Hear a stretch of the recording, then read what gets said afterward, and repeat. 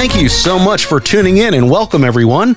I hope you're well. I'm your host, Ben Lively, and you're listening to Shaken Awake, episode number 51. I just want to thank you for tuning in with us today, wherever you are, and whatever you're doing right this very moment. It means everything to me to share the messages that God's laid on my heart to share, and it'd be wrong of me not to officially welcome and thank you to those who joined us from Denmark last week. So I'm proud to have you on the show, and welcome, friends.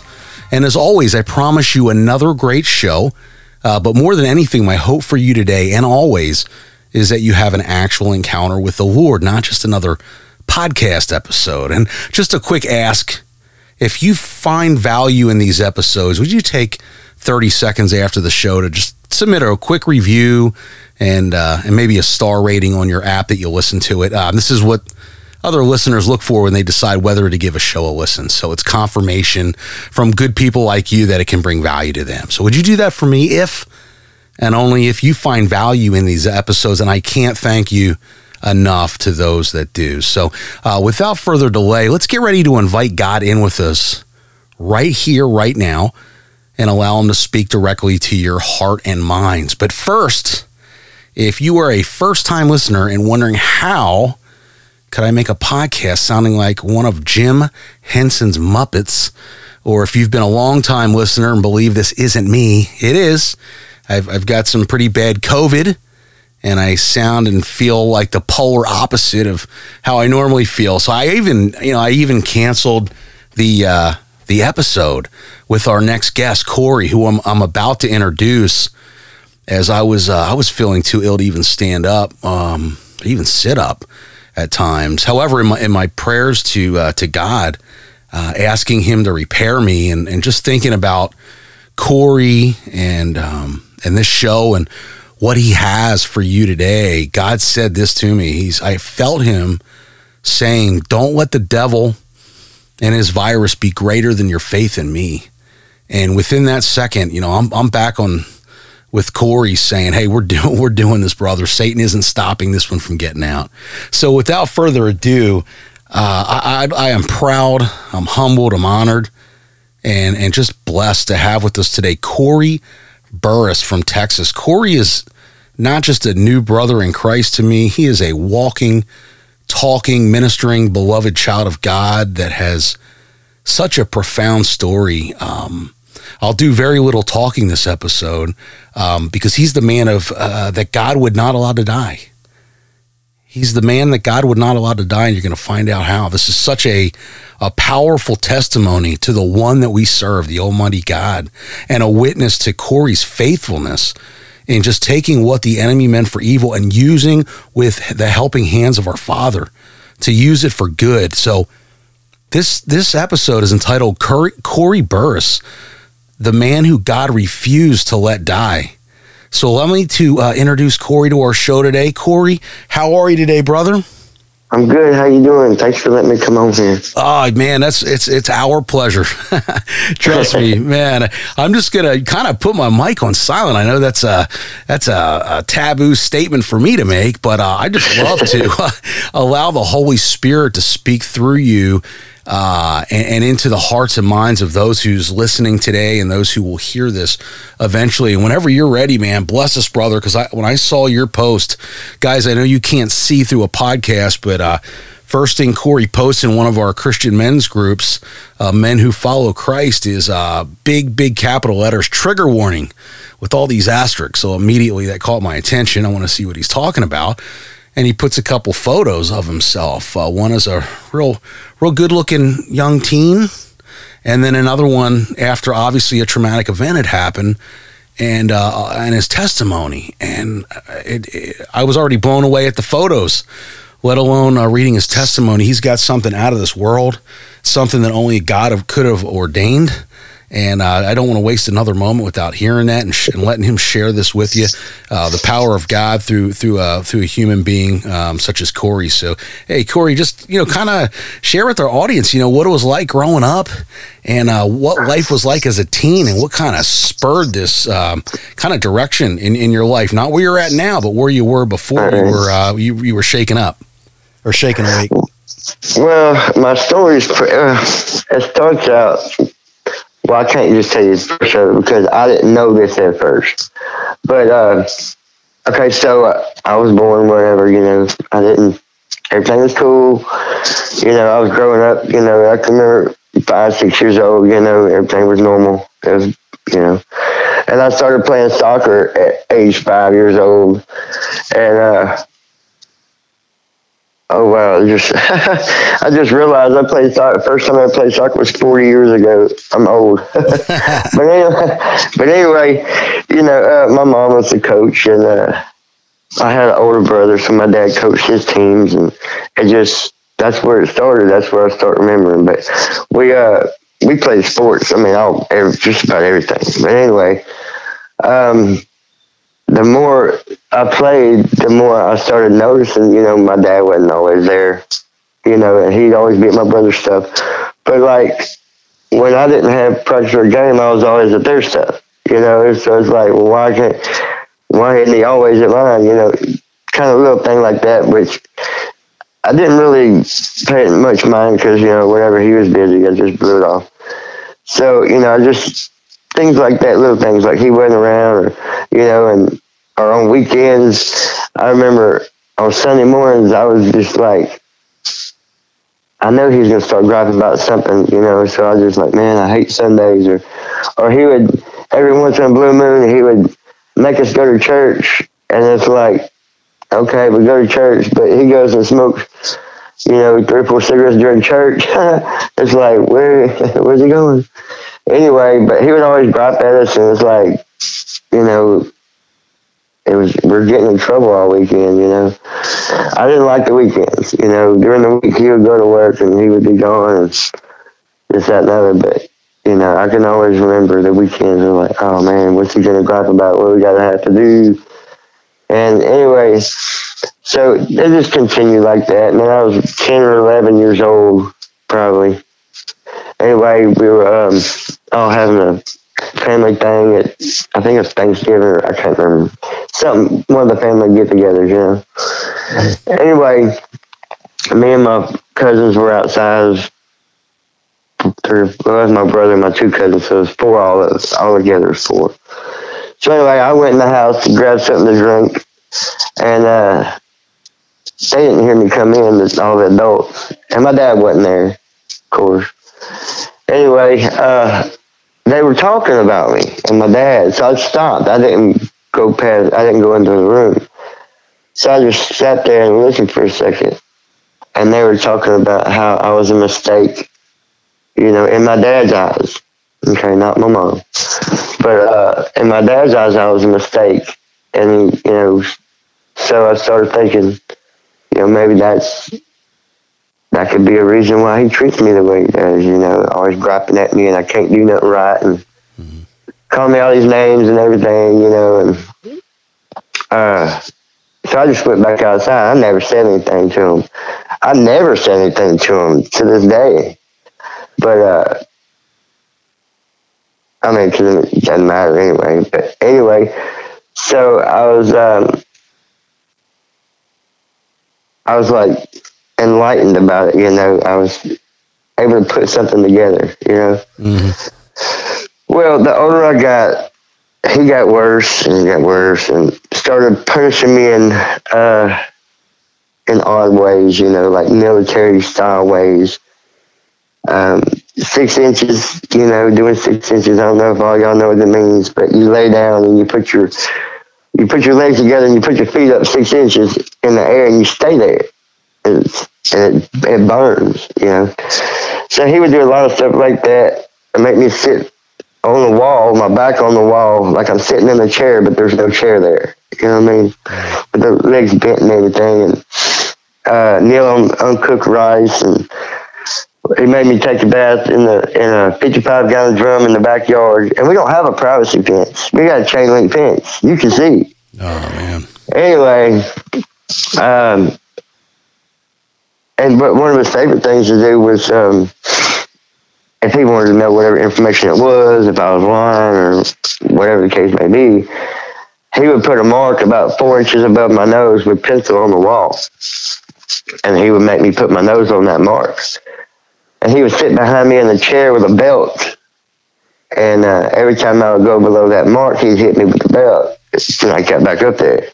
And I would stay there until I told him whatever it was, whatever the case may be at that point, you know.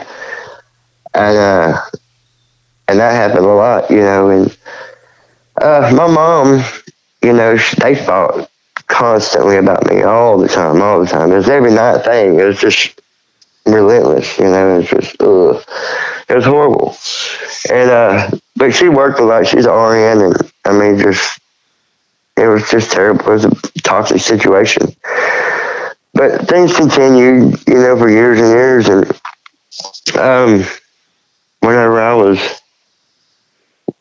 was 16 years old, I had just turned 16 in like September. And then, let's see, we went back to school after Christmas break. And, you know, I was a happy kid as far as if I went at home. I mean, I was happy here too. It just, I don't know, I just learned how to put it behind me, really. But went back to school after the Christmas break. And then we were going to have a big party. You know, this one guy at school always threw big parties. Anyway, he's like, I'm having a party this weekend, and everybody at the whole school was going to go. And, you know, it's just what we did. We partied on weekends around here. We live in the woods. Mm-hmm. So anyway, the day came. You know, it was Friday night. You know, I can still remember the day. Anyway, came home, and me and my two buddies, my best friends, was like, hey, yeah, let's go home. We'll take showers and meet back up at your house. We'll go to the party. Because it was like around the corner from one of my buddies' houses. And so, all right, we went home and I got a shower. I got ready to go to the party. And I got out of the shower. I live with my mom again, so I'm looking at the spot I was standing in when I got the phone call. Wow. But I was standing in my room. I had put my pants on and everything. I didn't have a shirt on or nothing. And my buddy called me and said, we're not going to the party. I'm like, why not? You know, it's Friday night. It's the party. And I said, everybody's going to be there. Why ain't we going? And he's like, well, and my buddy's name is Cody. Okay, so he said, no. He said, we're not going. He said, Cody shot himself. And I'm like, what? I said, is he okay? Did he shoot himself in the foot? What's going on? Because we played with guns all the time. We went hunting, and, you know, it was a common thing. Yeah.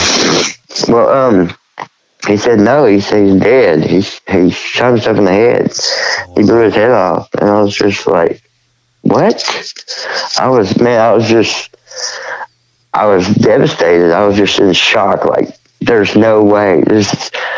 So I called another buddy of mine, and I said, come get me right now. And that's what happened. I said, we got to go to his house right now. So he hauled butt over here, because he lived like half a block away. Anyway, he brought me to his house. And it was just, man, it was crazy. There was just cops everywhere and ambulances. And my other buddy, Bill, that had called me and told me, his stepdad was an ambulance driver. Mm. And he was across the street at his dad's house from me. But his stepdad mom lived 4 houses down from Korey. So, and his dad was an ambulance driver that had to come get him. Oh, man.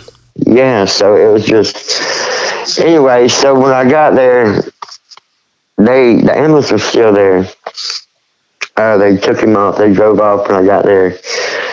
But they had a cop blocking the door. And I said, I'm going in there. And he said, you're not going in the house.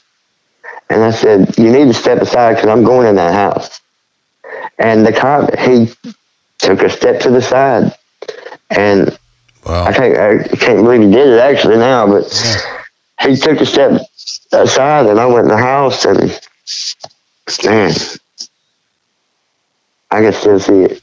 Yeah. But, I mean, the aftermath was still there and just the family was there. And just, I mean, I can't describe it. It was like my heart was ripped out of my chest. Just, I'll never be able to unsee what I saw. No. And then I stayed there. For a while, a long while. You know, what was I supposed to do? You know, I mean, like, I didn't know what to do. Sure. You know, and he had a little brother, and he had a little nephew that was, you know, he was supposed to be watching.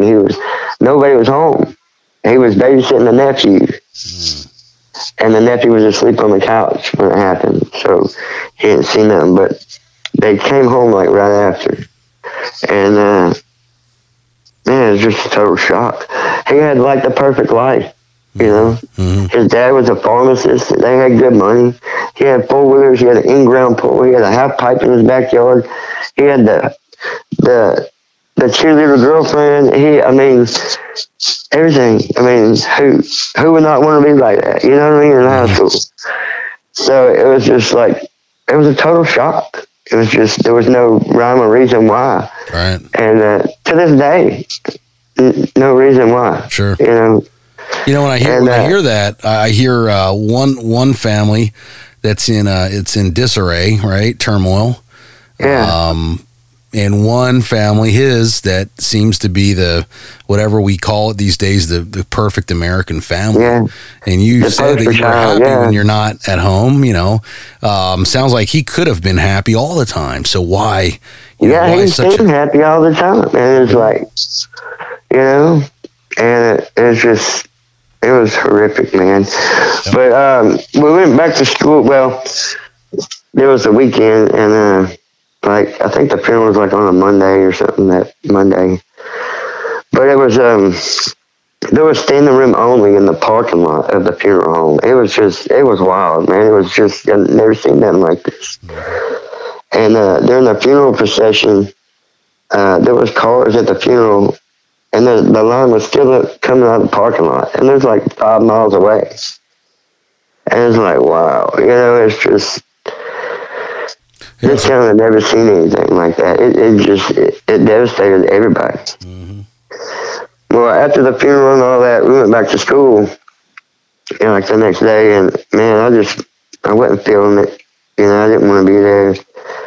And everybody hangs around before the school starts, you know, talking and whatnot. And it was just silent, man. It was just an eerie silence. It was just heavy, you know. The whole school was heavy, and I left. I said, I can't be here. I got to go.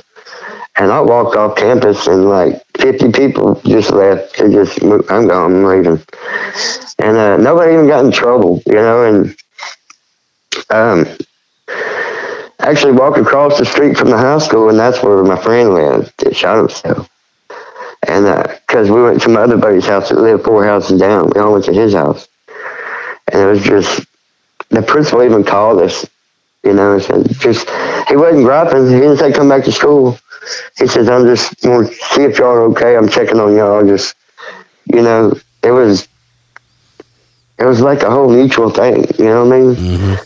And, which is a good thing. I'm glad they didn't come try and get us and everything else. You know what I mean? Yeah. So how did that transition to what happened next with you in particular? Because I know in today's society, they have, typically counselors on board. They have social care. They've got all... They had them back then, too. Okay. Nobody used them. I mean, they did after the fact. Yeah. You know, and I mean, they had counselors trying to get me out of class. Oh, okay, good. And trying to talk to me, but I wouldn't talk to them. You know, it's like, I don't even know what to tell you. You know, I don't. What am I? You know. Yeah. What do I tell you? So how did that end up impacting your individual life, other than obviously the initial shock and just the uneasiness of it all? How did that filter back? Well, after all that, I mean, I did the best I could, and I mean, a lot of us started going back to church, and just, you know, we didn't know what to do, so I just, you know, try to put it behind me the best I could, you know, and just continue on. And like I said, that was in January. So everybody just tried to do the best they could. Me too, and just try to get back to normal and for the most part it did, but things at home were the same and getting worse. And, I on the weekends, I would drink here and there, whatever, with some friends but anyway, it was always in the back of my mind. But I told everybody I wasn't going to do that, because they were worried about me. And I said, no, there's no way I would ever do anything like that. I said, I see the pain it caused. I feel the pain that it caused, and it didn't, his pain went to so many hundreds of people. And it's just, wow, and so that was my mind frame. I wasn't ever going to do that, I kept getting in trouble at home and getting grounded. I was always getting grounded. And so my life really hadn't changed much after that until, I don't know, I was in trouble. And I remember it was around November or so, I'd gotten out of trouble and hanging out with some buddies. And we went, and just as a gag, we went and stole a bunch of reindeer and, Christmas decorations and, lights. And we had a whole herd of reindeer at the store parking lot. It was a joke, Yeah.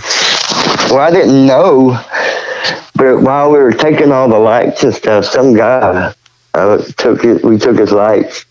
Well, he started chasing me on foot, behind my truck. And apparently he had grabbed on my tailgate, and I didn't know.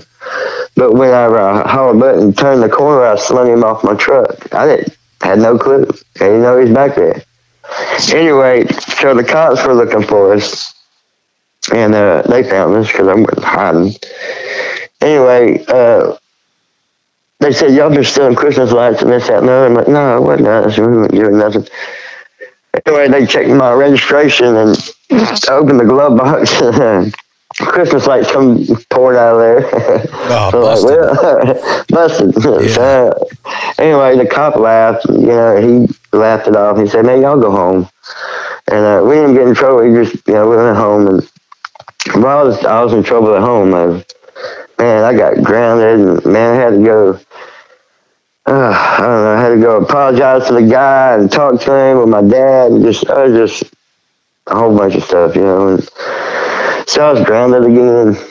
And Christmas came, and I was still grounded. Well, New Year's came around, and me and my buddy, I was trying to get out of getting grounded. So I was, begging and begging. Finally, they said, you can go out tonight, but you better not do anything stupid. And, I'd already planned on doing something stupid. I'd done planned this big old lie, how I gave him my buddy's phone number, told him I was going to be at another buddy's house, blah, blah, blah, because his mom said we could drink. And, well, that was a lie. We'd show up with beer. She kicked us all out. So, well, anyway. So, we go to the town's about 10 miles away, Mauriceville. Anyway, it's a hick town. So we go there and we party and end up getting too drunk. And, well, I stayed there anyway, but it rained that night and I had my truck parked. Well, I thought it was all right, but anyway, I came back and it's like in a mud hole. I'm like, oh man. So anyway, and it's the next day. I'm hungover bad. Took a bunch of us to get my truck out of there, and it looked like I went mudding all night. Anyway, so when I get home, it's cold. It's January 1st. Part of my punishment was I had to wash the truck. And had to wash the underneath of the truck, everything. And I quote, he said, I want you to be able to eat off the bottom of that truck. I want it so clean. Anyway, so when I was laying under there, freezing cold, water hit me, I made a decision, man. I said, look, I'm done with it. I kept thinking about my buddy. I'm like, man, all his problems are gone. They're over with. It's just, he ain't got nothing to worry about. So I made a decision while I was under the truck. I said, I'm just going to shoot myself and be done with it. I'm going to check out. I'm tired of it. I can't take it anymore. And it just, I'm 17 years old at this time, and So when I got through washing the truck, I came in, took a shower, whatever. Anyway, and I was grounded for however months or whatever. So I'm sitting in my room, and after I take a shower, my brother wasn't home, and my brother had the shotgun. So I went in his room and I grabbed the shotgun shell and I put it next to my TV. And for a whole week, I sat there and stared at the shell, and watching TV, and man, it just kept being a better and better idea.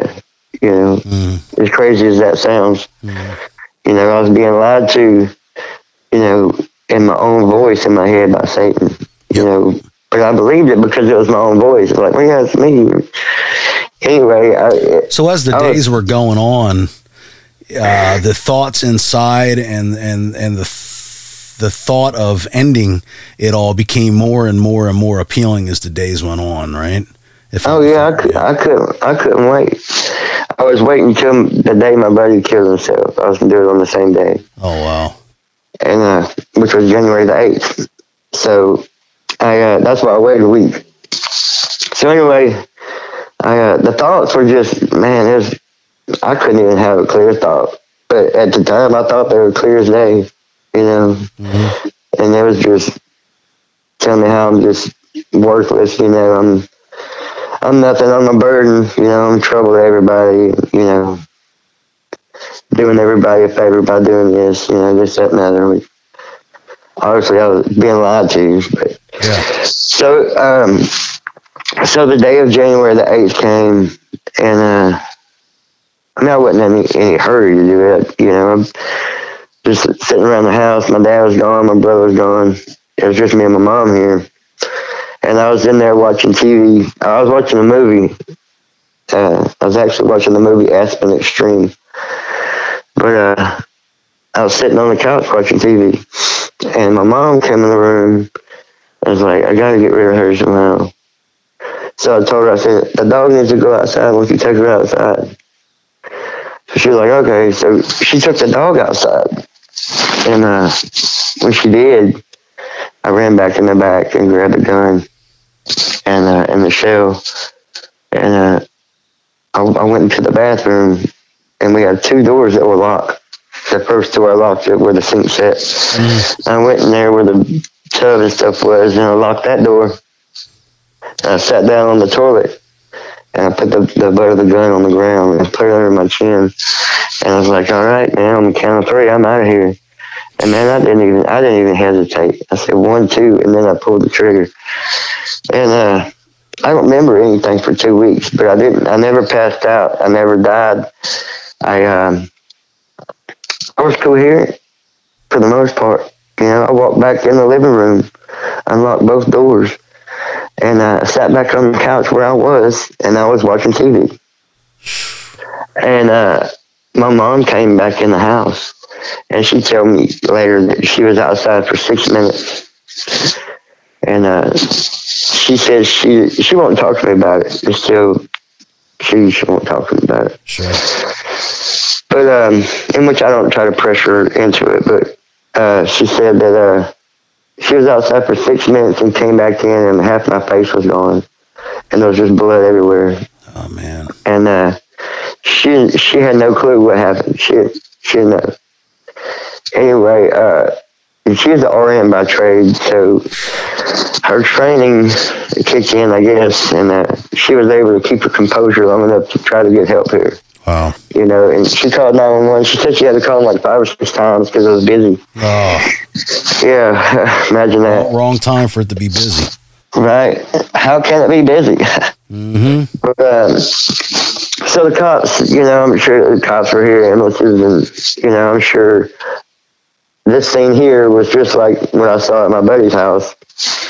And the only difference, I had a helicopter right down the road to church waiting on me. Wow. And they put me in the ambulance and brought me to the helicopter where they flew me to Beaumont, Texas, which is like 30 miles away from here. Well, when I got there, they brought me in, and I've actually talked to nurses and the pilots of the helicopter and stuff, and they said I was unrecognizable as a person. That my head was the size of a basketball, and they didn't know what to do. They didn't have the know-how or the ability to be able to fix me. So they put me back in the helicopter, and they flew me to Galveston, Texas, and that's where I stayed for months. And they put me back together. I don't, like I said, I don't remember anything for 2 weeks, but I was trying to communicate the whole time. They had paper and I had a pen, and I mean, even in the helicopter, I was writing notes, trying to talk and trying to, and just trying to communicate. Do you remember what you were trying to say? Did you realize what had happened, or were you just totally oblivious to where you were at and why you were there? Oh, I'm sure I knew what happened, but I don't remember, so I don't know. Yeah. I just my mom had saved most of the notes, and I read them. She didn't have the ones from the very first. They probably covered blood and everything. I don't know, but I have a bunch of them from when I was in the hospital before I could remember, and it was just like, it wasn't like mapped out like a piece of paper with stuff writing on it. It was just like somebody took a sheet of paper and brainstormed on it. You know what I mean? It was just, they were watching me. It was like, I'd write something and I guess they'd answer me or whatever. It was all over the place. But anyway,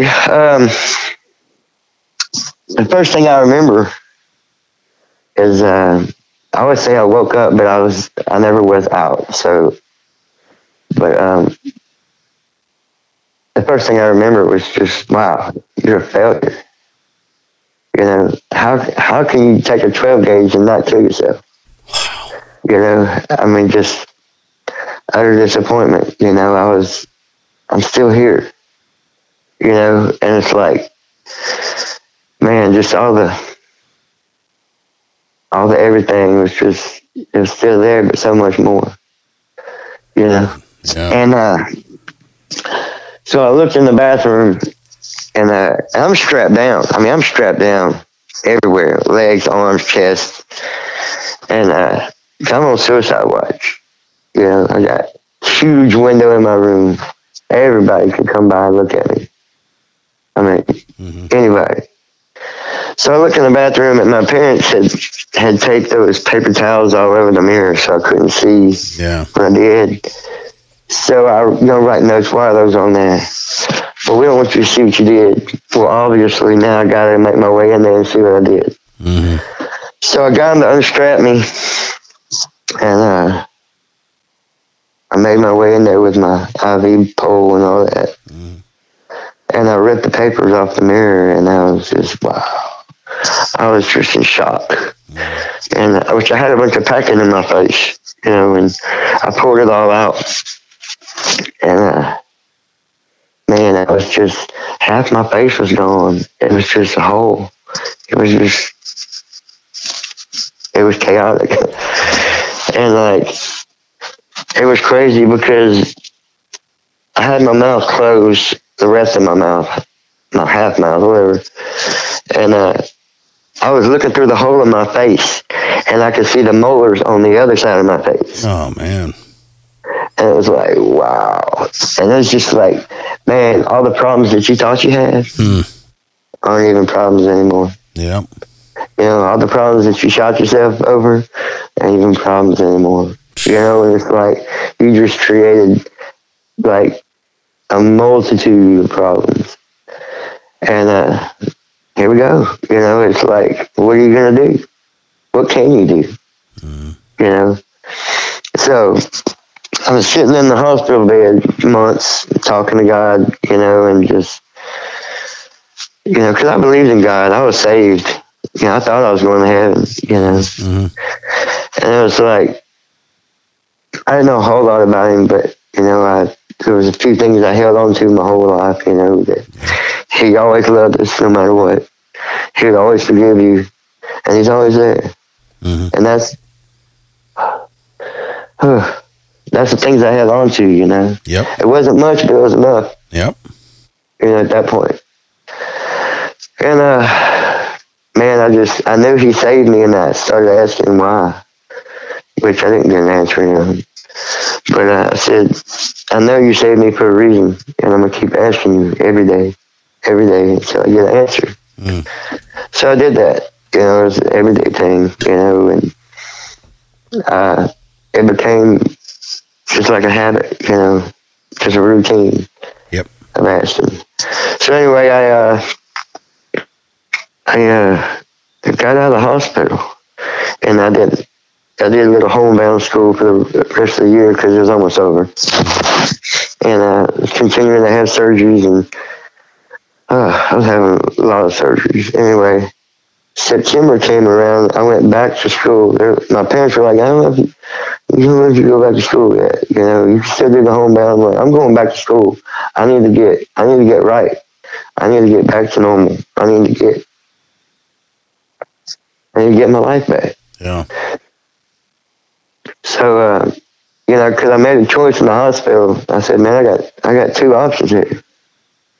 You know, I can either stay in the house the rest of my life and be a recluse, or I can rue the day. I can walk with my chest out, my head up like nothing ever happened. Mm-hmm.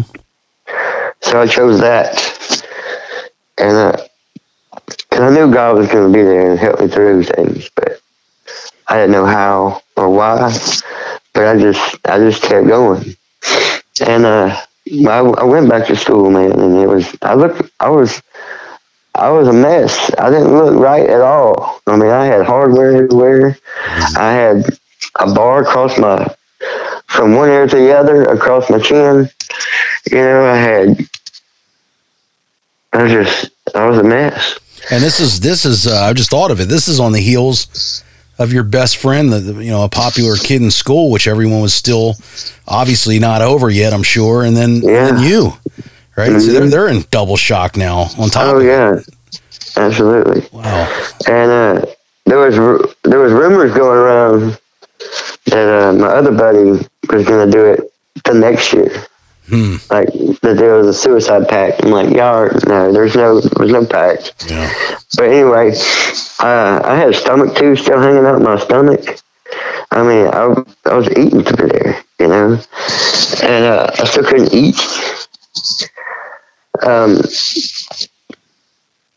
People would make fun of me, you know, and snicker and point, and you know, it was. Which I was a popular guy at school, you know, so it wasn't like, and a lot of it wasn't making fun, you know, a lot of it was, they were just as shocked, they didn't know, and they didn't, you know, they had never been around that, they'd never seen somebody that looked like that, and I understood that, but I didn't let it bother me, you know, I just kept going, kept pushing. Good for you. You know, thank you, but, I never thought I'd have a girlfriend again. I thought all that was gone. You know, and that's detrimental, you know, to somebody in hospital. Sure. You know, and lo and behold, like, it wasn't too much longer. I got a girlfriend. Looking a mess. And it's like, how in the world? So, but it really taught me a lot of things, you know, that I thought everybody was superficial and just looked at the outside, you know. Yeah. But no, there's actually some true people out there that actually look at your heart, you know. And we stayed together, you know, off and on for like 10 years. And we were engaged and everything. And I guess I got cold feet and I didn't go through with it. I took off. I took off. Which a lot of bad things had happened, and we had got back together. It was like I really didn't want to be back together, but I did. So when we got talking about getting married, I'm like, oh man, I got to go. I can't do it. So, which we're still friends now. It's crazy, but anyway, we didn't get married, so I took off, and I was going to college. And I met this girl like a few months later or whatever. And she wasn't going to college. She just drove by. And I had met her at a party. And I didn't even remember. But I was standing outside college, and she drove by, and she stopped. She's like, "You remember me from the party?" I don't, but I do. I said I did. Anyway, so we started talking and dating, and we ended up getting married. And which I was on drugs, and even in college, and she was doing drugs too. But we started doing them together, and like we were doing coke and drinking and smoking weed, and just whatever.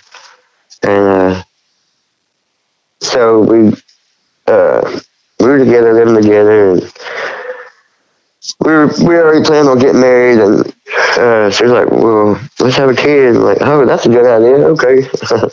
Neither one of us knew anything about anything. So we quit doing the drugs. We had a kid, and it was hard to find a job because of discrimination and this, that, and the other. And if I found one, it wasn't paying nothing. And anyway, so I started smoking pot again. I was working. I was smoking pot again, and just things started going downhill. Just not because of pot, but just because of life, and started doing more drugs and more drugs, and this is around 2005. So I mean, we're back on the hard stuff, doing meth, and man, it was just chaos. We couldn't get along, always fighting and arguing. It was just toxic. Started getting a little abusive on her part, and it's just, man, my life was chaos again. It was just, and but I was used to the chaos, from growing up, and so it's pretty normal. But hurricane came through here in 2005, Hurricane Rita, and man, it tore it. It's like a bomb. It was like a bomb went off, and it was right after Katrina, like a month later. Horrible. And we had all the Katrina people here, and it was just, it was horrible, man. Yep. Came back the next day, but where I evacuated to was the most wrong place to go because it went right where I went. It was supposed to turn, but it came right where we were. So anyway, getting home was a wreck. I mean, good Lord. I mean, just going around trees, it was bad. Anyway, my job found out I was back. And they're like, "Well, you want to come to work?" I'm like, "Man, I can't just come to work. I got, there's no power. I got my family." And I said, they're like, "We'll give you like a $4 raise." I'm like, "I'll be there tomorrow." So I went back to work, and man, the money was it was good money, but it was just burning a hole in my pocket. Man, so I bought a bunch of drugs and just, anyway, I was working nights, so I was doing dope at night at work with my crew. I mean, it was horrible. Anyway,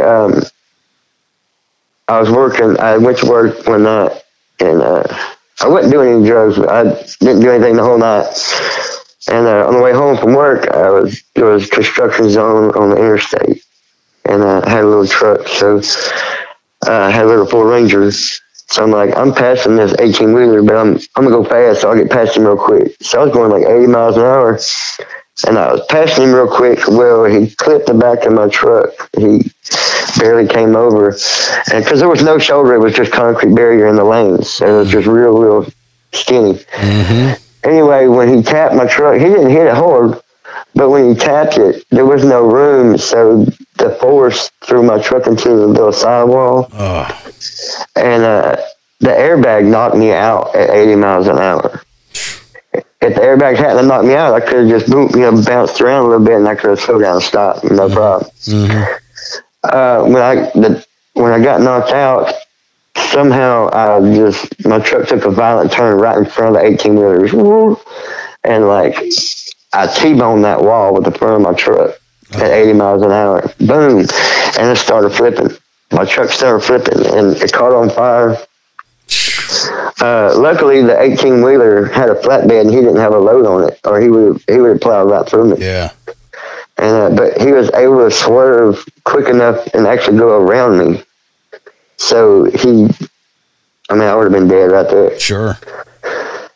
So I crawled out of the truck, and there's no traffic. Everybody stopped anyway. So I'm picking up my chains and crowbars and, everything I had in the truck. So the cops are like, "Hey, man, come here, you come here." I'm like, "Dude, hold on. I'm picking up my stuff, I'm surprised you're still coherent. Yeah, right. Well, they're starting to get mad. I'm like, "Dude, I had chains around my neck and everything, I'm like, they're like, "Come here." Anyway, I go over there and they're like, "Man, you okay?" And I'm like, "I'm good, dude." And I had a busted nose from the airbag and like, "You need to go to the hospital." I'm like, "No, I'm not going to the hospital." And they're like, "Why not?" I said, "I'm fine." And they're like, "No, you're not." My wife gets up there and my mother-in-law, and they're telling me I'm slurring and everything else. I'm like, "No, I'm good. I just got hit in the head, Anyway, but I didn't want to go to the hospital because previously I had gotten 2 DWIs, and that was before I met my wife. Actually, yeah, that was right before I met my wife. I got the second one like after a week of knowing her. Yeah.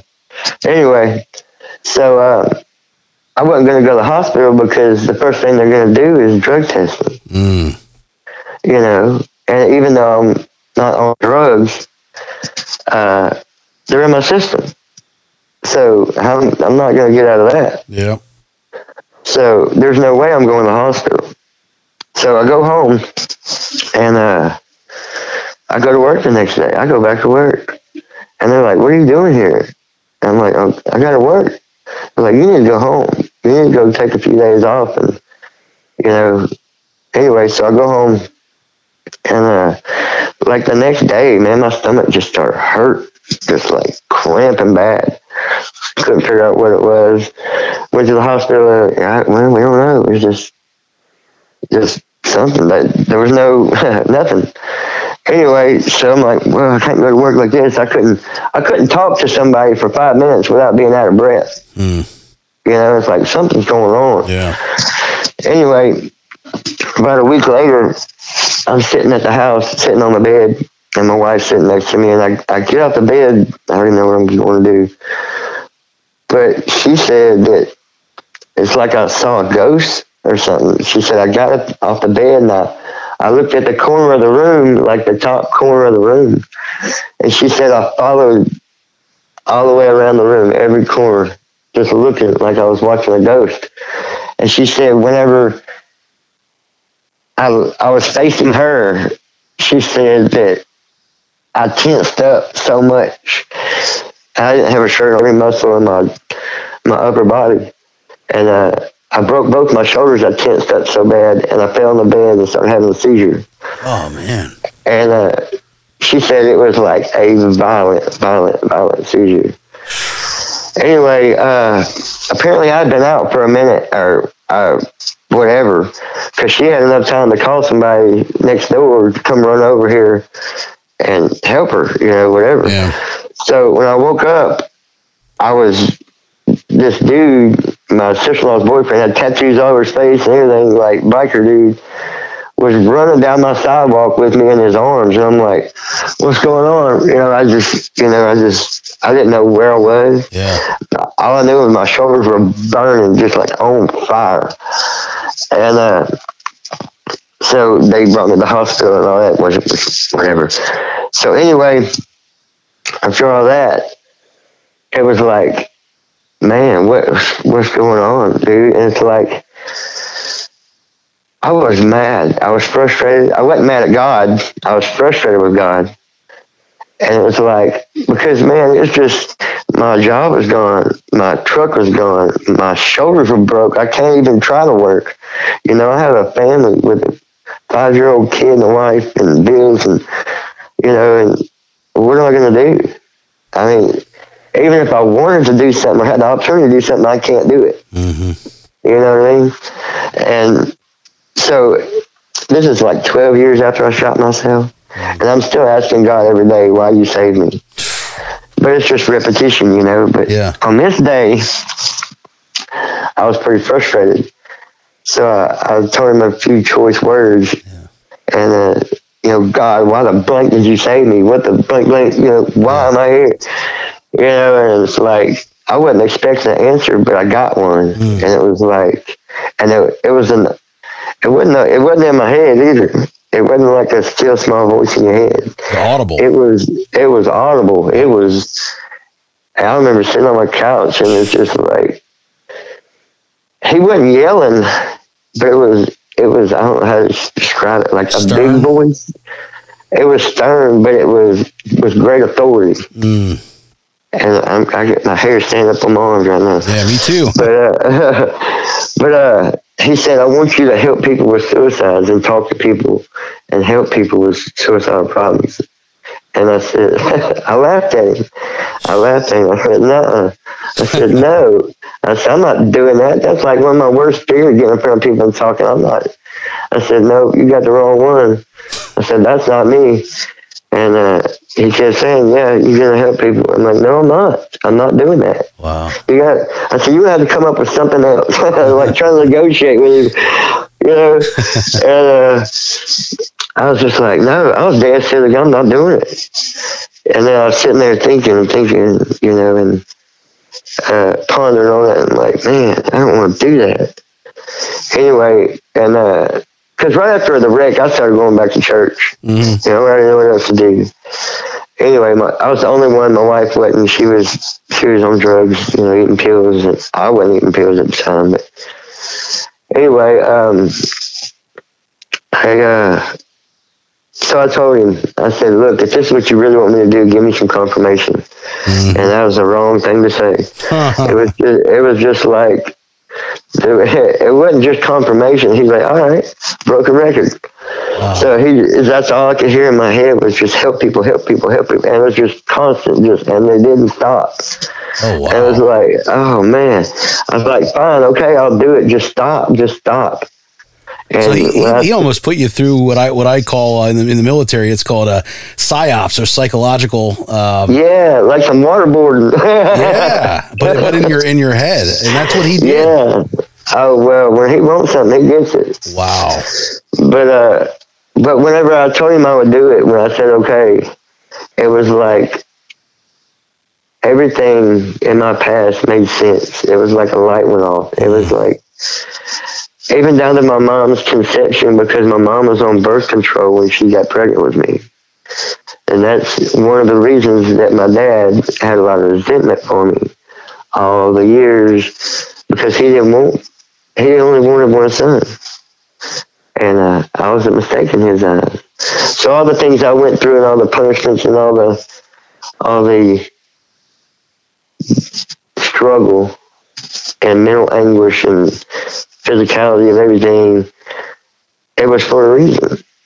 It was so I can, you know, and it's not just from him, it's all the things that I've gone through in my life, through the abuse and through the toxic relationships, through, the drugs, the fighting, the running around, the cheating, stealing, lying, everything that goes with it was all for a reason, you know? Yeah.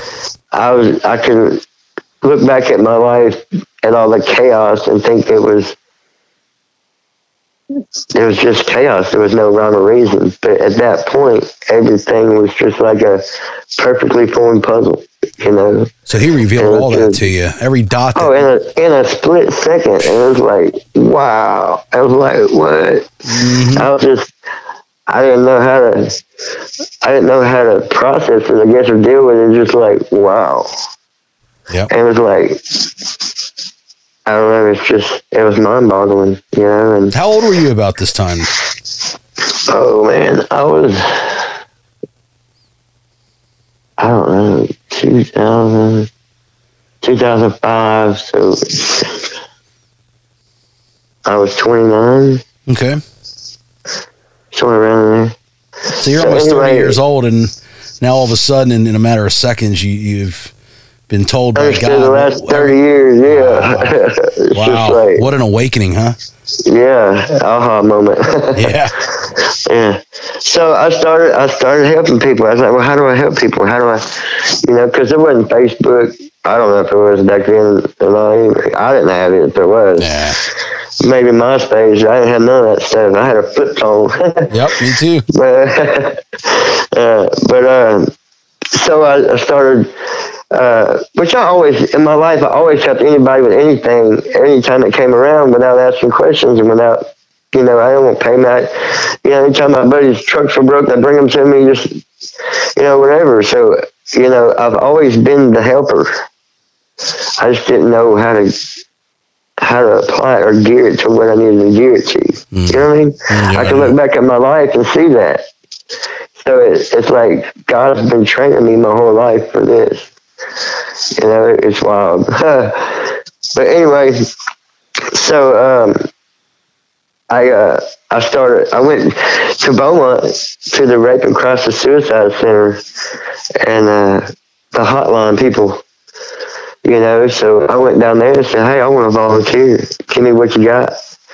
So they put me through training, and I had to go through CPS training. They had to teach me a whole book of stuff. It was just like crazy stuff. Anyway, I started taking calls, and they're like, we can patch them through your phone so you don't have to come up here. I'm like, oh, great. So I can sit in my bedroom and do this. Anyway, so they're like, well, we like for people to start out slow. Whatever. I'm like, no, I'm jumping in it. And so I took the shift nobody wanted. I took from midnight to 6 a.m. And like 4 days a week, 3 or 4 days a week. And they're like, everybody has to do them one, and like, you sure? I'm like, yeah, give it to me. I want it. And so I was in it, dude. I was doing it, and God was all over it, and God was doing it, but I was just, I was putting myself out there, I was stepping out there and allowing Him to work through me, because I didn't know what I was doing. I didn't know, I didn't know anything. Yeah, that's a step of faith. Yeah, and it was crazy because the way they wanted me to do it was stay on the phone no longer than 3 minutes, give them some information, and get off the phone. I'm like, no. You can't help somebody in 3 minutes. So anyway, I said, I'm not going by y'all's protocol. And at first they kind of gave me a little, well, hey, you can't do this. I'm like, well, hey, yeah, I am. These are people, these aren't numbers. Yeah. Good for you. And I was supposed to write down all this stuff about them, their name. I wouldn't do any of that. I wouldn't turn in my paper on how many calls.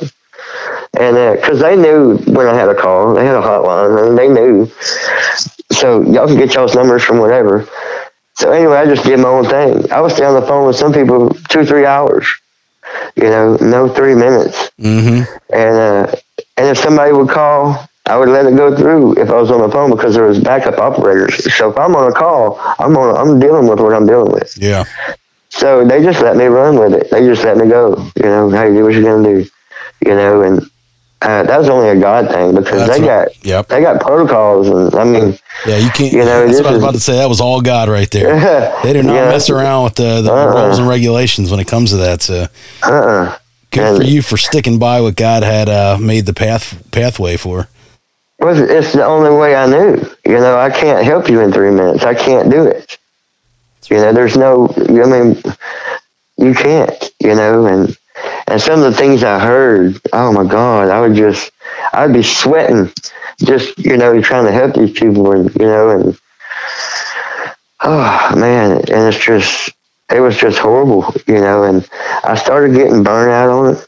I did it for like 2-3 years, but I was going to church like 6 days a week, so I wasn't being emptied. I was still getting filled up, and but it was starting to get to me, and I was doing too much. So I backed off. I quit doing that, and I was getting better. I wasn't. I felt myself going downhill with it. Because my life hadn't changed. I changed. I was the only thing that changed in my life. My marriage was still toxic. It was still chaos. I was still having to, which we quit doing the hard stuff. I was still smoking weed, but she was eating pain pills, and like 40 of them a day. And I was still having to get them every day and deal with her not having them. And it was chaotic. And like she would tell me, "Don't come back if you don't find anything, because you'll have hell to pay." And it's just like it was just toxic. It's the best way I could. Yeah, just constant chaos. So I was doing the best I could, but God was taking care of me, and I would get one shoulder fixed during all this time, and the other one would break, and I'd get it fixed, and the other one would break, and it was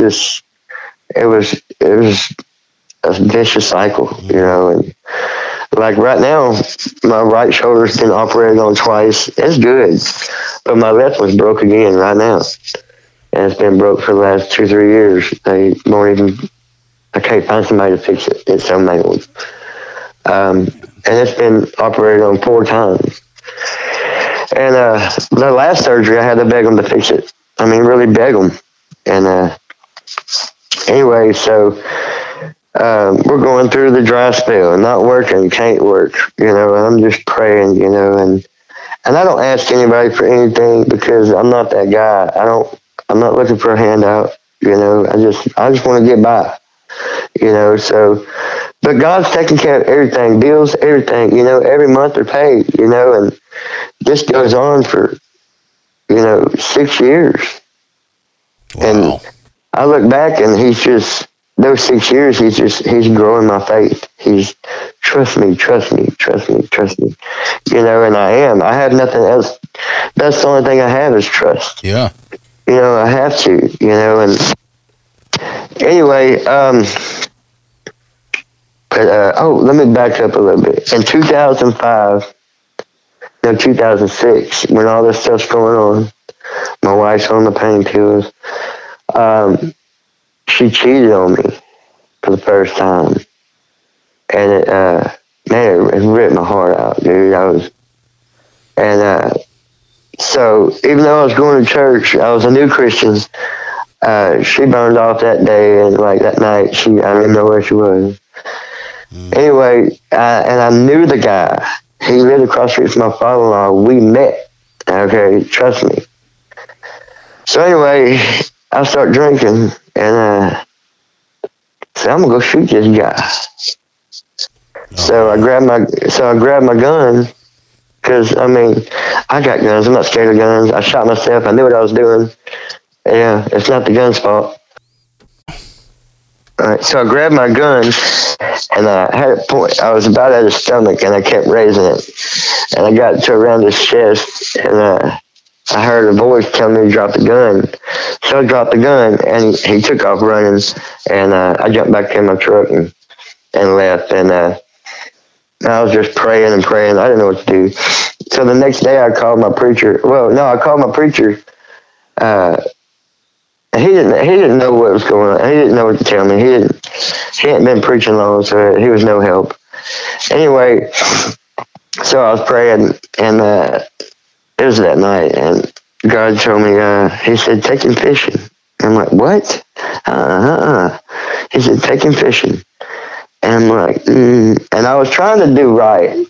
I was trying to be faithful, so I'm like, okay, whatever. I can't promise you he's going to make it back with me, but I'll take him fishing.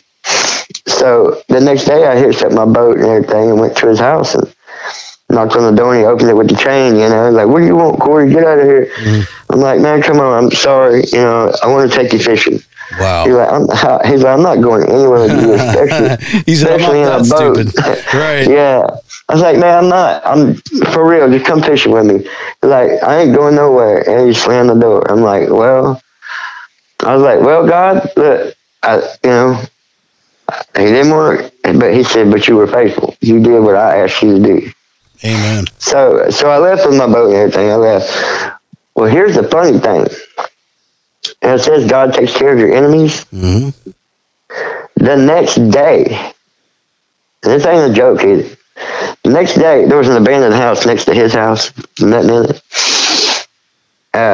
Well, it was a rent house nobody was in. I guess he broke in it. But anyway, his wallet was found on the floor in there. And he is gone. Hadn't heard a word from him since that day. Wow. I don't know where he's at. I don't know where he's at. I can't tell you. Wow. And nobody on that road ever saw him again. Nobody. He lived there. That's amazing. He lived there with his uncle. His uncle's like, I see his uncle today. Every time I pay my insurance, his uncle's coming in there paying his insurance. Not a word about it. Now, I don't want to ask him, right. But, you know, and God will show me if I'm faithful and focus on him, that he will take care of me. That is amazing. Yeah, God and took him somewhere. It's like, you know, and it's like, what? It's crazy. I mean, it's just, that's all I can say is it's crazy. I don't even know how to say it. Yeah. You know what I mean? Sometimes there's no words for it. So God's working on me this whole time, showing me and doing and showing. And I mean, down to cigarettes. I mean, and I know a lot of people are like, God ain't gonna buy you cigarettes. Yeah, he did, or he made a way. You know, several times. Because like one day, I passed by my house. I was going to the store before I got home or something. So I passed my house. There's a Walmart bag hanging on my door. I'm what? So I pulled in here. There's a carton of cigarettes my kind. And I smoked like mediums at that time. Nobody smoked those. And like, what? So, I mean, that's just crazy. And then like a few, like, I don't know, it's been months later, I go to do some laundry because my wife usually didn't do much. And I open the washer door and there's a carton of cigarettes in my washer. My wife doesn't work. She don't go to the store. She don't even have a license. She can't go buy cigarettes. I'm the one who would buy things. How'd they get in there? Yeah. I know they weren't in there because I washed clothes a few days ago. It's like, what? I don't know. It's a little creepy. Yeah. I mean, like, whatever. I mean, I smoke them. But anyway, so, you know, there's a 6-year span, you know, and all this is going on. She keeps cheating, and it got to where it's like, whatever, you know, whatever. It was at the point I didn't care anymore, you know, and it's like, oh, it was toxic and just, it was bad. We were talking about getting divorced and just, I was at wit's end with it, really. So, but I was still going to church all the time, 6 days a week, you know, and she wouldn't go. And so my father-in-law, he said, my stepfather-in-law, I had two of them, my mother-in-law remarried. But he had decent money. He worked for the power company. Anyway, he said, man, you need to go back to work. I'm like, yeah. And my shoulder was still broke, but I could do most things below my chest. Anything on the ground or down low, I could do. Mm-hmm. So he's like, I'm going to start a bounce house company. He said, they're balloons. How hard could it be? Oh, that was the hardest, heaviest job I've ever had. I bet. And I was a welder. So anyway, so I'm like, yeah. So he buys 10 of them off the dump. Just, here we go. And one of the ones he bought was the biggest one in Southeast Texas, and it weighed 880 pounds when it was dry. Wow. With a broke shoulder. And when it was wet, it could be up to 1,800 pounds. Oh, my goodness. And I'm 5'2", 120 pounds. And I'm like, oh, here we go. So instead of, I thought it was a blessing, but it was a curse. It pulled me out of church. Instead of going to church 6 days a week, I'm working 7 days a week. And it's just me and another guy that's 16 years old, and he weighs about 130. You know, he's not much bigger. But me and him, man, we did it. We pushed through. We're the top company in the whole Golden Triangle around here. Oh, we actually knocked the top company out of business. No way. we were delivering across the street from the top company, 30 miles away. That's great. Delivering it down there. So, but it got bad, you know. I got back on the drugs because I wasn't going to church and I was working so much. And it was just, man, I got way out there on the meth, and ended up selling the company because he got divorced and he lost it in the divorce. So anyways, so for 3 years I'm swinging a 16-pound sledgehammer and all kinds of stuff with a broken shoulder, and so now I'm not working and the drugs are rampant. So it's like, well, what are you gonna do? Well, I'm renting out my truck for dope and just everything. It's just selling everything I got. I mean, just I started selling drugs. I started cooking dope in my shed. And oh wait, let me back up. In 2011, we decided to have a second kid and work on our marriage, which it didn't get any better. But anyway, so we got 2 kids now and all these drugs and a little one. So anyway, CPS kept getting called probably 4 or 5 times. I don't know, lost count. But I would drink bleach and orange juice. We both would, and to clean our systems out, so we would be able to keep our kids, because we were winning, right? No. Oh. Anyway, it just continued, man. It was just chaotic, So they came back again, and by this time, man, we were strung out. I'm talking, we're just, anything you can think of that deals with drugs, we were doing it,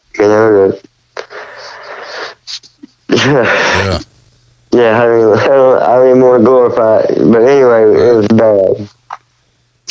So anyway, we CPS is getting called back, and so I'm not even answering the door at this point, because my way of thinking, if you answer the door, that's your own fault. You're gonna fail. Anyway, so they kept coming back. They're relentless. They kept knocking. I wasn't answering.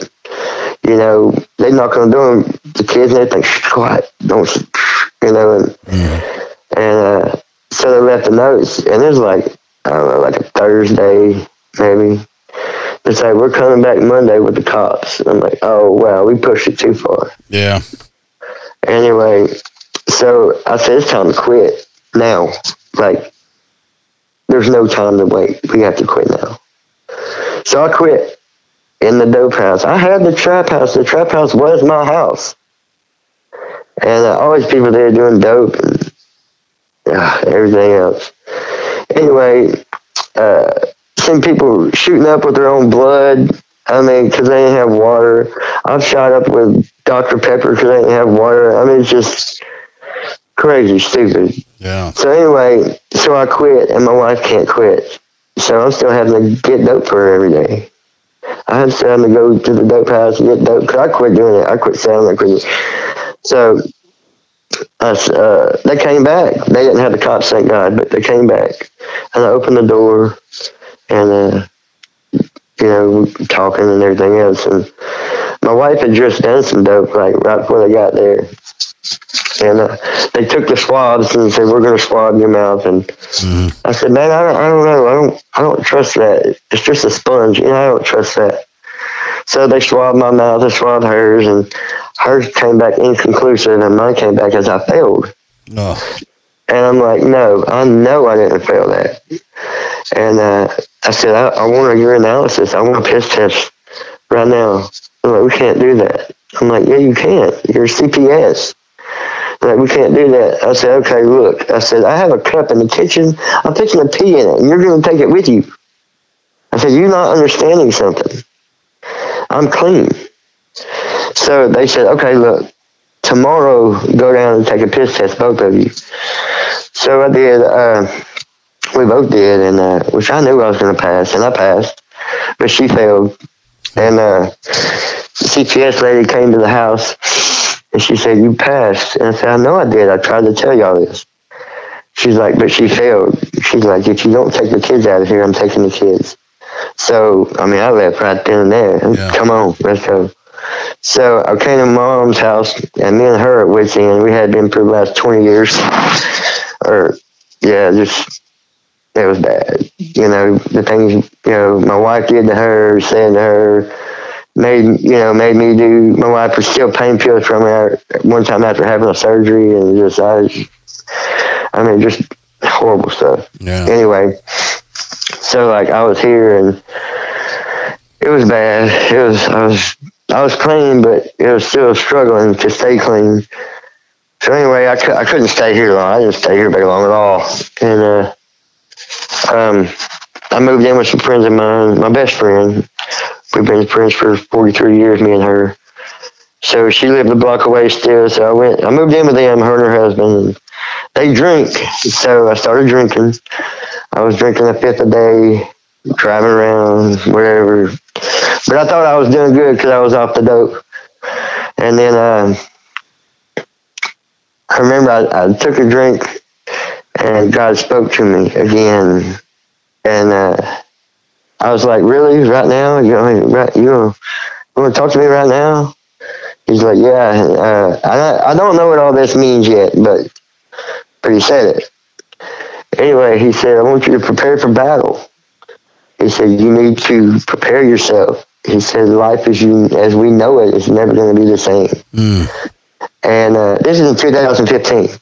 Okay. So I'm like, I'm all cocky, Philippians 4:13, I can do all things through Christ, I got this, which I didn't have it at all. Yeah. So anyway, so I'm drinking every day, and 8 months goes by, and I got a job, and my boss was just ripping people off, a used car salesman, just trying to claim to be a Christian. And anyway, so I was mad at him one day about some things, and I said, "Man, it ain't gonna work." And I quit. I can't be around this. And so I was halfway out the door. He's like, "Yeah, you can't even shoot yourself right. You can't do nothing right." So it made me mad. And I went back in there, and he's like an ex-boxer. He used to box. And anyway, so I cleared his desk off everything, and I said, come outside with me. We've been in a fight. And so he grabbed like a 3-foot closet rod that he had sawed off or whatever. And I said, well, bring that with you. You're going to need it.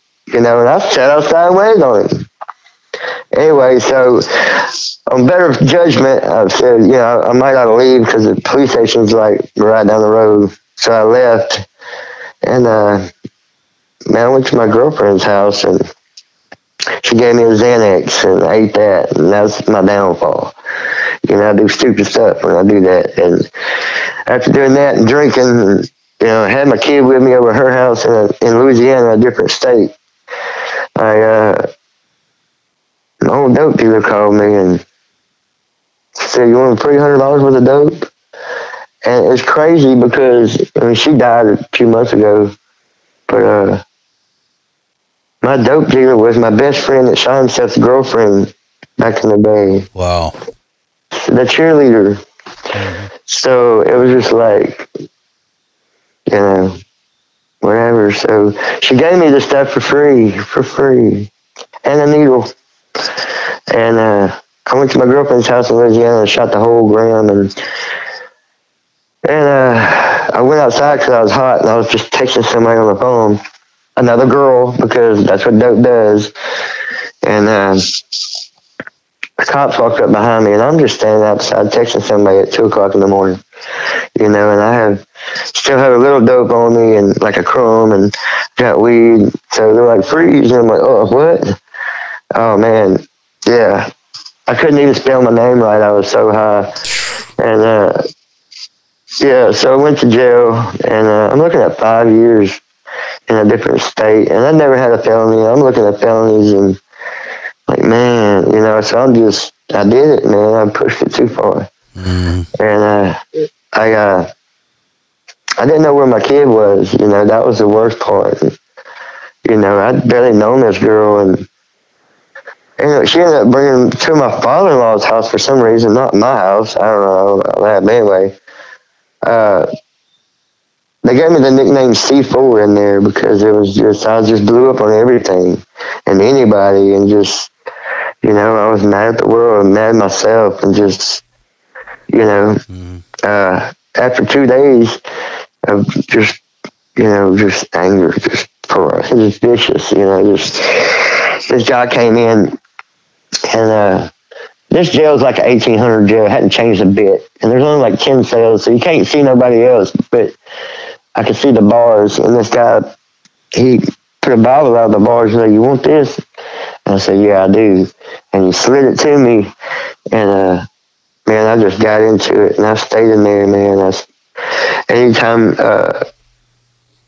I was angry or felt alone or shameful or anything other than joy, I was in there reading it instead of letting myself feel those feelings and just get worse and worse. So that's why you were reading it for so many hours a day?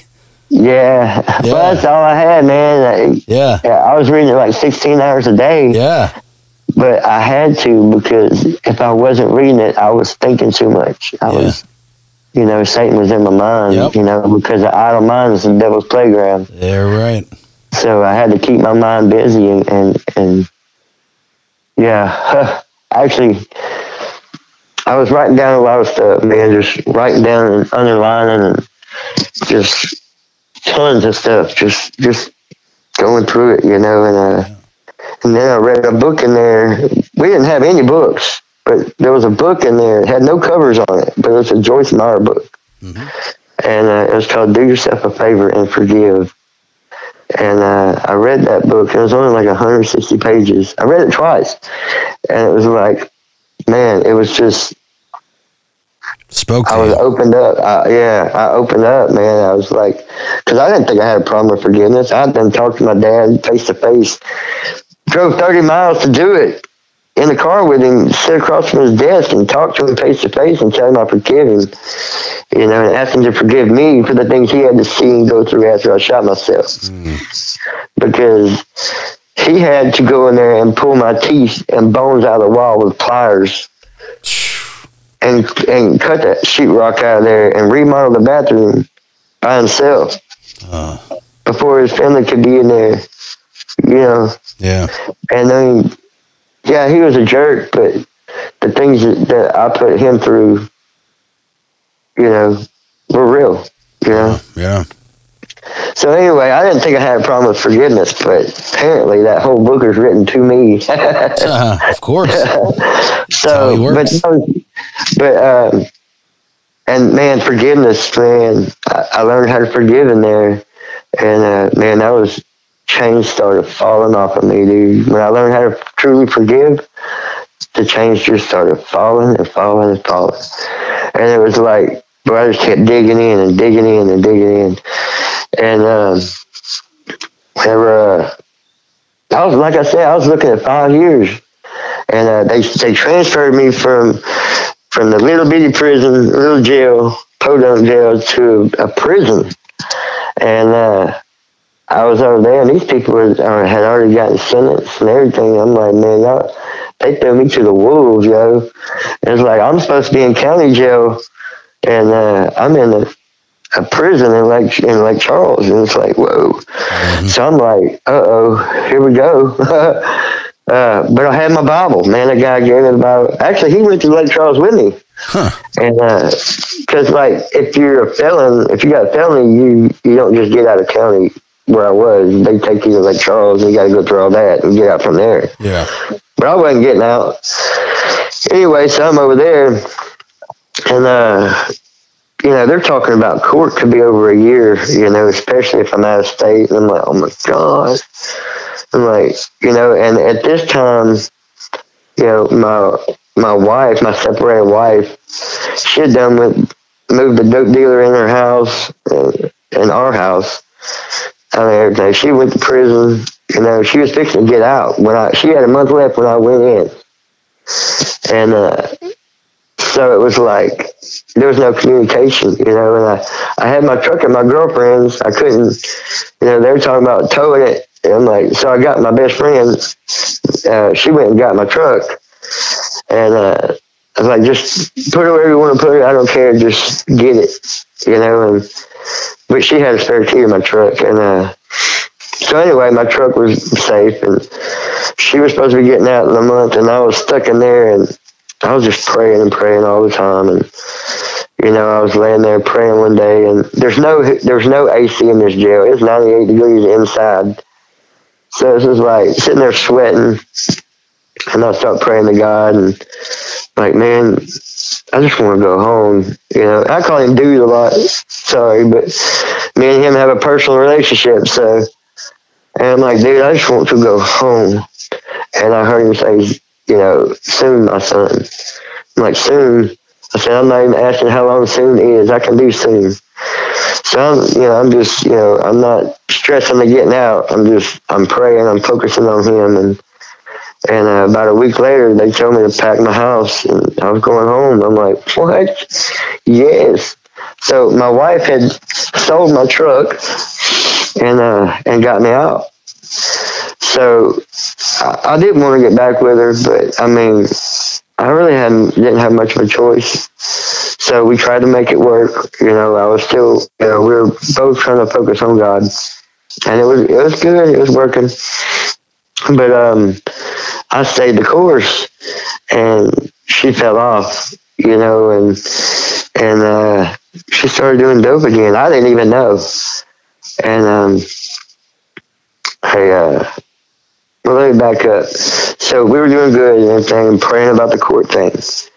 I went to court, and like I said, I'm looking at 5 years felony time. And I'm up there, and the DA is sitting there at the table, and the judge is talking, and she said the charges, and the judge said, he said, well, we're going to reduce it all down to misdemeanor weed possession, first offense. And my mouth just dropped, because that's not close to being like 8 or 9 times I've been in jail, you know. I'm sorry. I'm getting over Corona too. Yeah, no, we're the Corona brothers, man. The COVID brothers. Nah, go for it, man. You're all right.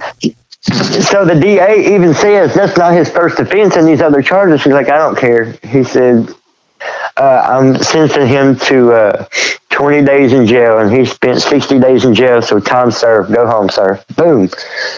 Free. Praise no, God. Nothing. Free. And that's only God. I'm like, what? Yeah. What?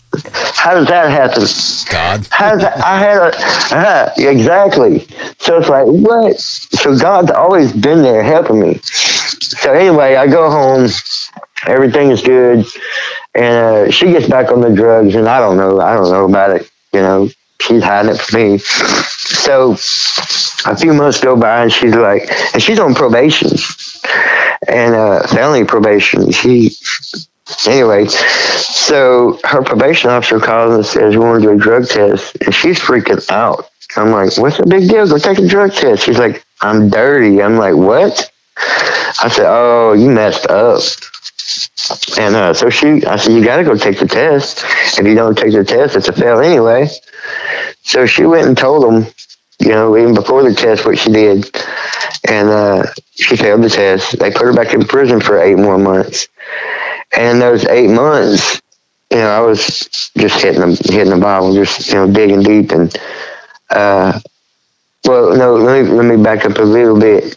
She had to go to NA meetings because of her probation, and we were doing that. Like, was it 90 meetings in 90 days?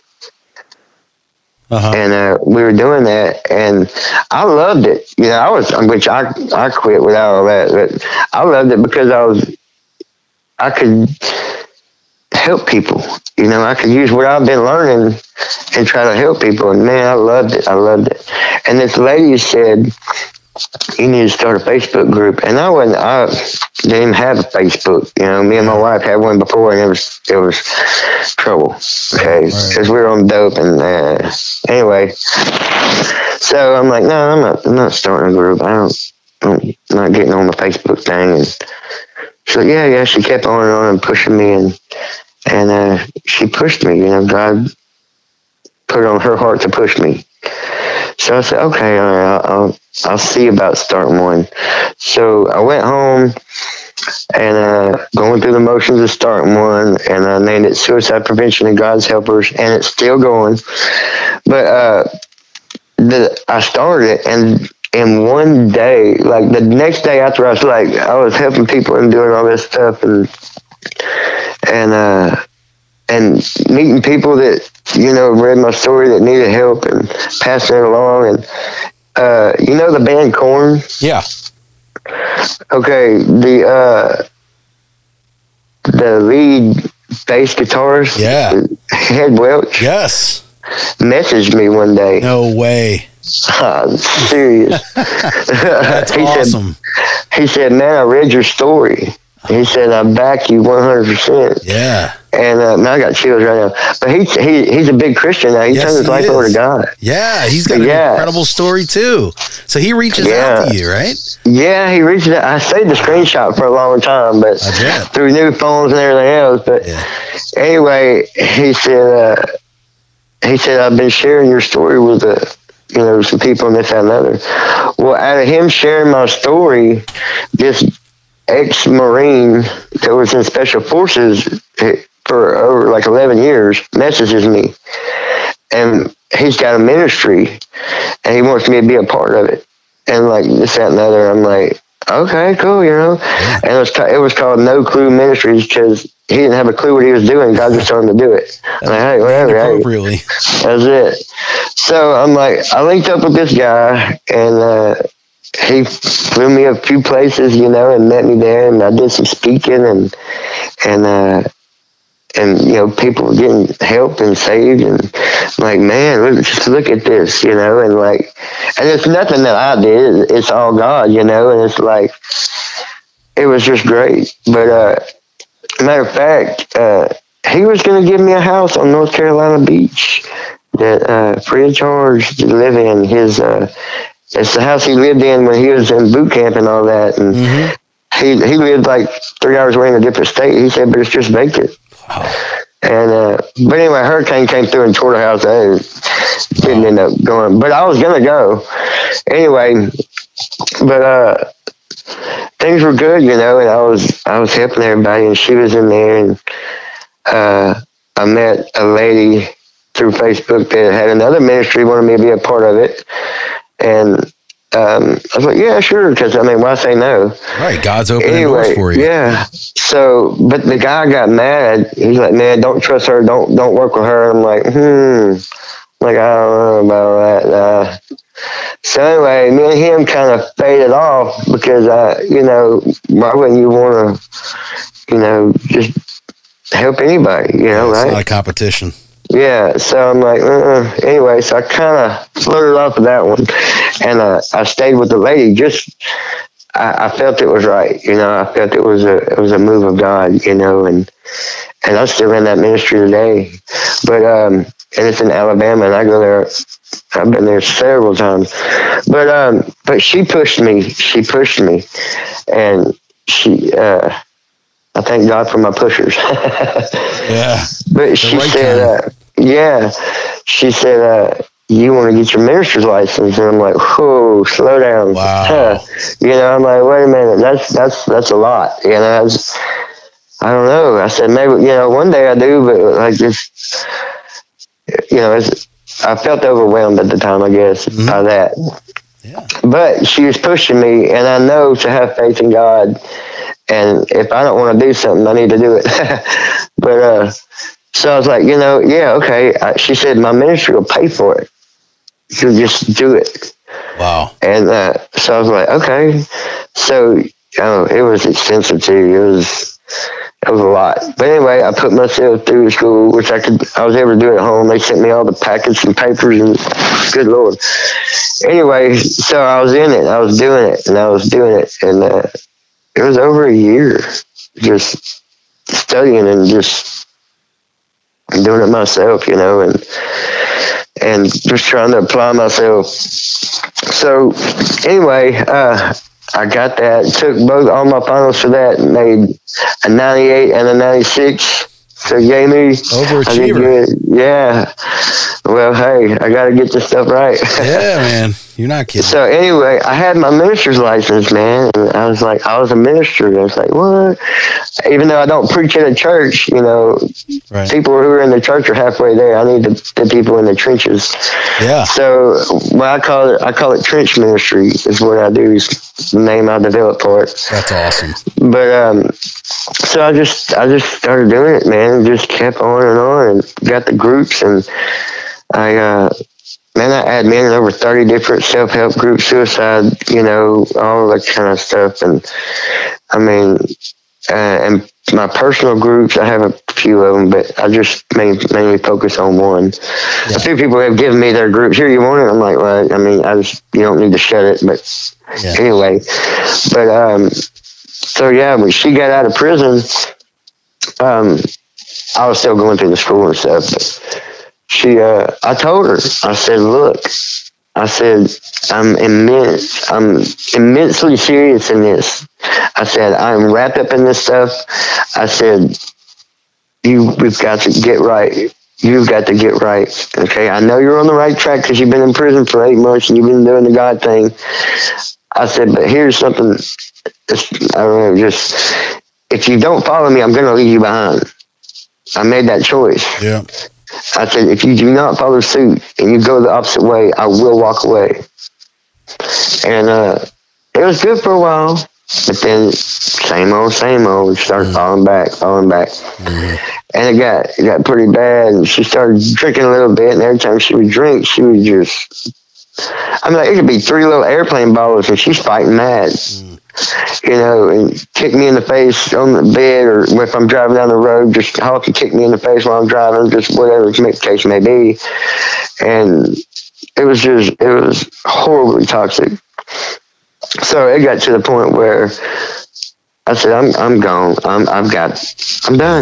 I've got to be done. And I left and took the kids out of there, and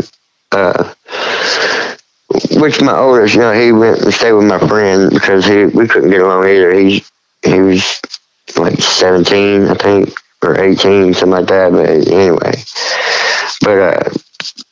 he saw too much toxic stuff growing up. And that's another reason I left, to get my young one out of there before he saw as much as my other one did. And, you know, and we got divorced. And, you know, that's where we're at. I mean, we're still friends. I saw her today, but she hadn't figured it out yet. Well, it sounds like over the years, God's removed the things that were the boundaries, or the barriers rather, from getting you from where you were at to where he needed you to go. And he knew you were willing, but there was a lot of this, what I call noise around you, trying to pull you down, hold you back. And you know as well as better than anyone that whatever he wills will be done, and whatever he doesn't won't be. So looks like he wins again. So he was protecting you, whether you were inside of jail or outside of jail. Right. From sometimes yourself and sometimes from others, it sounds like. Myself mostly. Yeah. You know, just like you said about looking back, sometimes while we're going through it, we don't really see what's happening. We just see the chaos. But see, the chaos is before the peace. And I think right now, where I'm understanding, I know you haven't gotten there yet, but you're in a season of peace and prosperity. And I don't mean money. That's not true prosperity anyway. I'm talking about prosperity in the kingdom. And what a total transformation. So I can just see the devil all in his hands all in through your life, but I always see God pulling you back, holding you back, pulling you forward, and you being obedient, you know, the good and faithful servant that he's telling you to be, that he asks all of us to be. And man, that's exciting. So what happened next? Just kept pushing. I moved back in with my mom again, but this time it was way different. And I live there now. I live in the house I shot myself in. It don't bother me. It don't bother me a bit. It don't, you know. He took away your past. But the cool thing is, I've been here over a couple of years, and we hadn't, ever fight. Good. Never. And back in the day, we couldn't talk for 5 minutes without fighting. And it's like, God has restored my relationship with my mother and my family, and like my aunts and uncles on her side of the family, and it was because I was the black sheep. I'm the only one that's ever been to jail in my family, all that. So it's like, as far as I went, they're like, when they heard I was smoking weed back in the day, I was the devil. It's like, y'all don't even understand. But today, man, I'm doing the same thing. I'm still going to church all the time. I can't get enough of him, And I'm at a season right now where it's like I can't get enough. Like I gotta Oh, I can back up, but I do Bible studies on the phone and in my car, and man, if I'm not doing 20 a day, I feel lost. You know what I mean? Yeah. Because I deliver pizza in my car, so all day I'm in my car, so I can do that. You know, and I'm talking to people all day at work. I'll take, if I have a serious call or something, you know, if somebody's needing help, I'll tell them at work, hey, clock me out an hour. I'm going to sit in the car for a minute. Yeah. If y'all need something, come get me. They're like, okay, go ahead. That's awesome. They know what I do. They know my passion about it and behind it. And it's like, man. And I still travel around wherever I can, speaking and showing God's love to anybody I meet. And it's just, I don't know, man. I gotta have God. I gotta keep pushing. I gotta have it. It's reminiscent There's of too Paul. much out there. Yeah.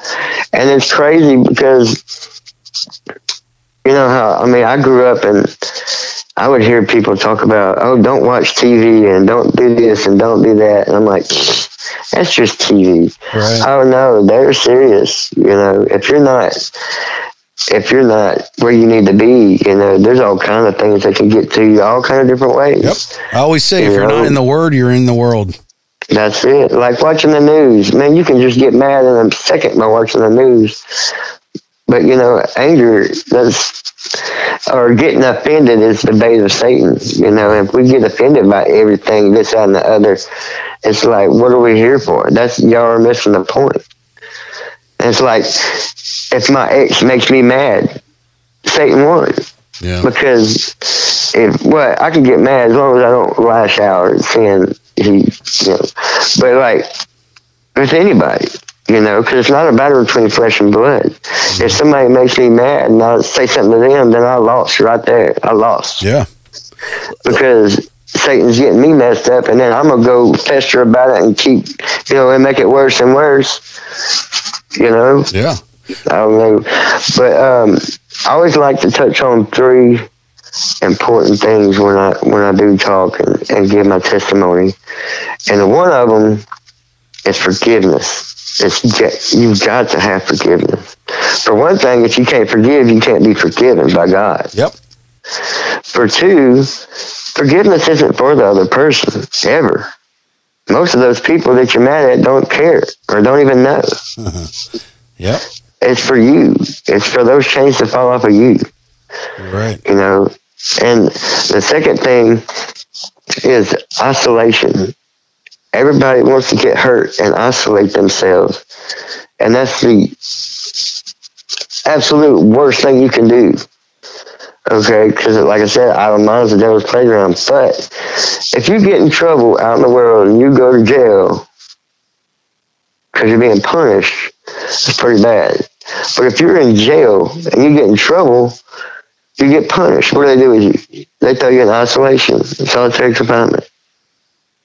The worst possible place they can put a criminal to do the worst, emotional damage they can do. Mm-hmm. So why are we willingly putting our own self in the worst possible place? Yeah.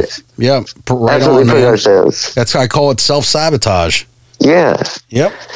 So that's why the reaching out is so important, because you're not alone in what you're going through. I guarantee it. You're not the only one that's ever done it. You didn't create a sin. But it's to reach out, because there's other people going through the same thing. And releasing and speaking and getting it out there takes the power away from Satan, because the power of the sin is in the secret. Mm-hmm. That's absolutely spot on. Well, and the third thing, the last thing I'll say is, when everybody says give it to God, nobody tells you how to do it. They say give it to God, have a nice day, whatever. So I want to tell you how to give it to God. The way you give something to God, it's like what I did in jail. When you start feeling anger, you don't sit there and be angry. You walk over there and you get your Bible and you start reading it. Or when you start feeling lonely, you don't sit there in your own self-pity. You go get your Bible and you start reading it. And you read it, and you read it, and you read it until you don't feel like that. And it don't take long. But if you can get yourself in a pattern of doing that, it becomes a habit, and then it becomes a lifestyle, and then, man, you got it. Amen. I'm not saying that you won't have bad things come against you, but when they do come against you, you'll be like Paul and them and the disciples in the Bible that were fixing to get their heads chopped off, but happy about it. That's right. They had peace in the struggle. Yep. And that's what he means by "is greater is in him than in you that is him than he that is in the world." So exactly, right out of Scripture. That is a really solid nugget to live by. What do you think?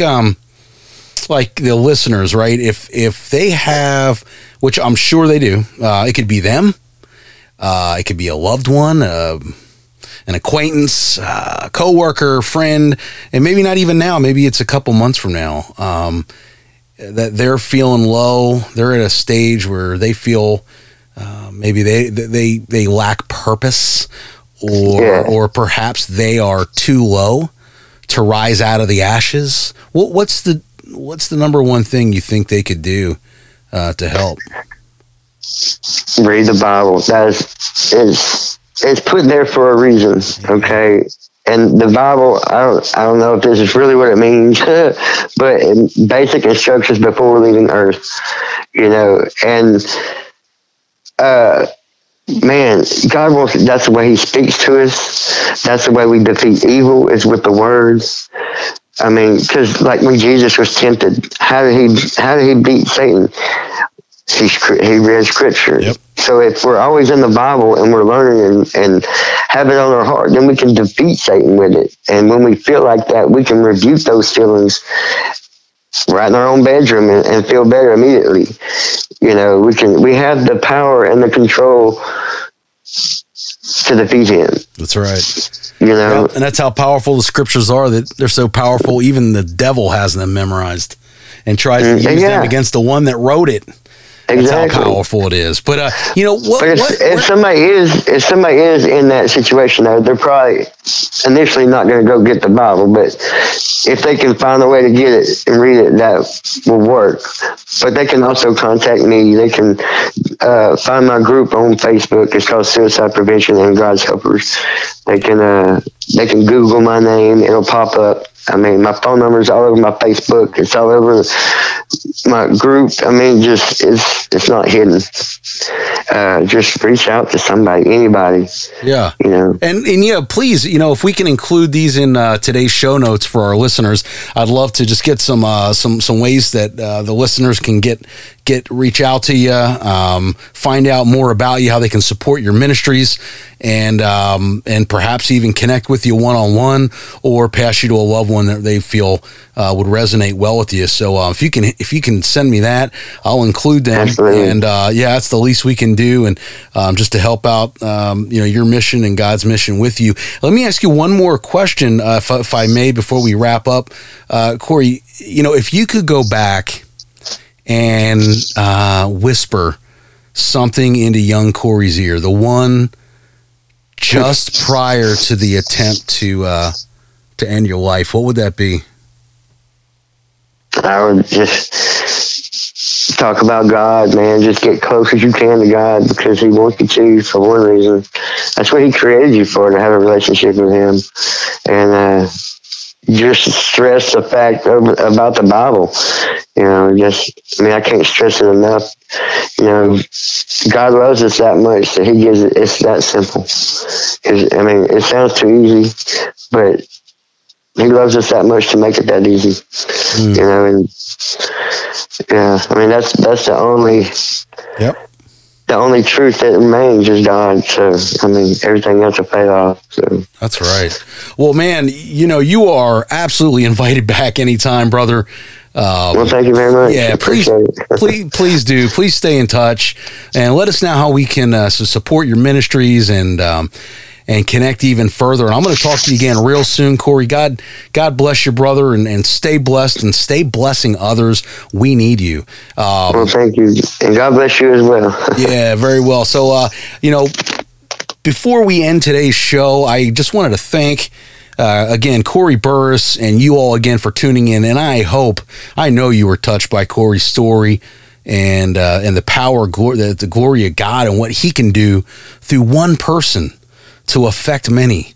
And, as always, if you'd like to reach out to me, please call me directly at 407-493-3208. You can email me at ben@shaken-awake.com, or you can check out the show at shaken-awake.com. I will have Korey's contact information and some information on his ministries and Facebook groups for you to connect. So next week, tune in next Sunday or whenever you're able as we take a dive into another very important topic. But I'm going to give it a twist, and I'm going to let you know next weekend how many weekends you have left remaining on this earth. Yes, I will do that. So next week's episode is another powerful and do not miss episode. Thank you all for joining.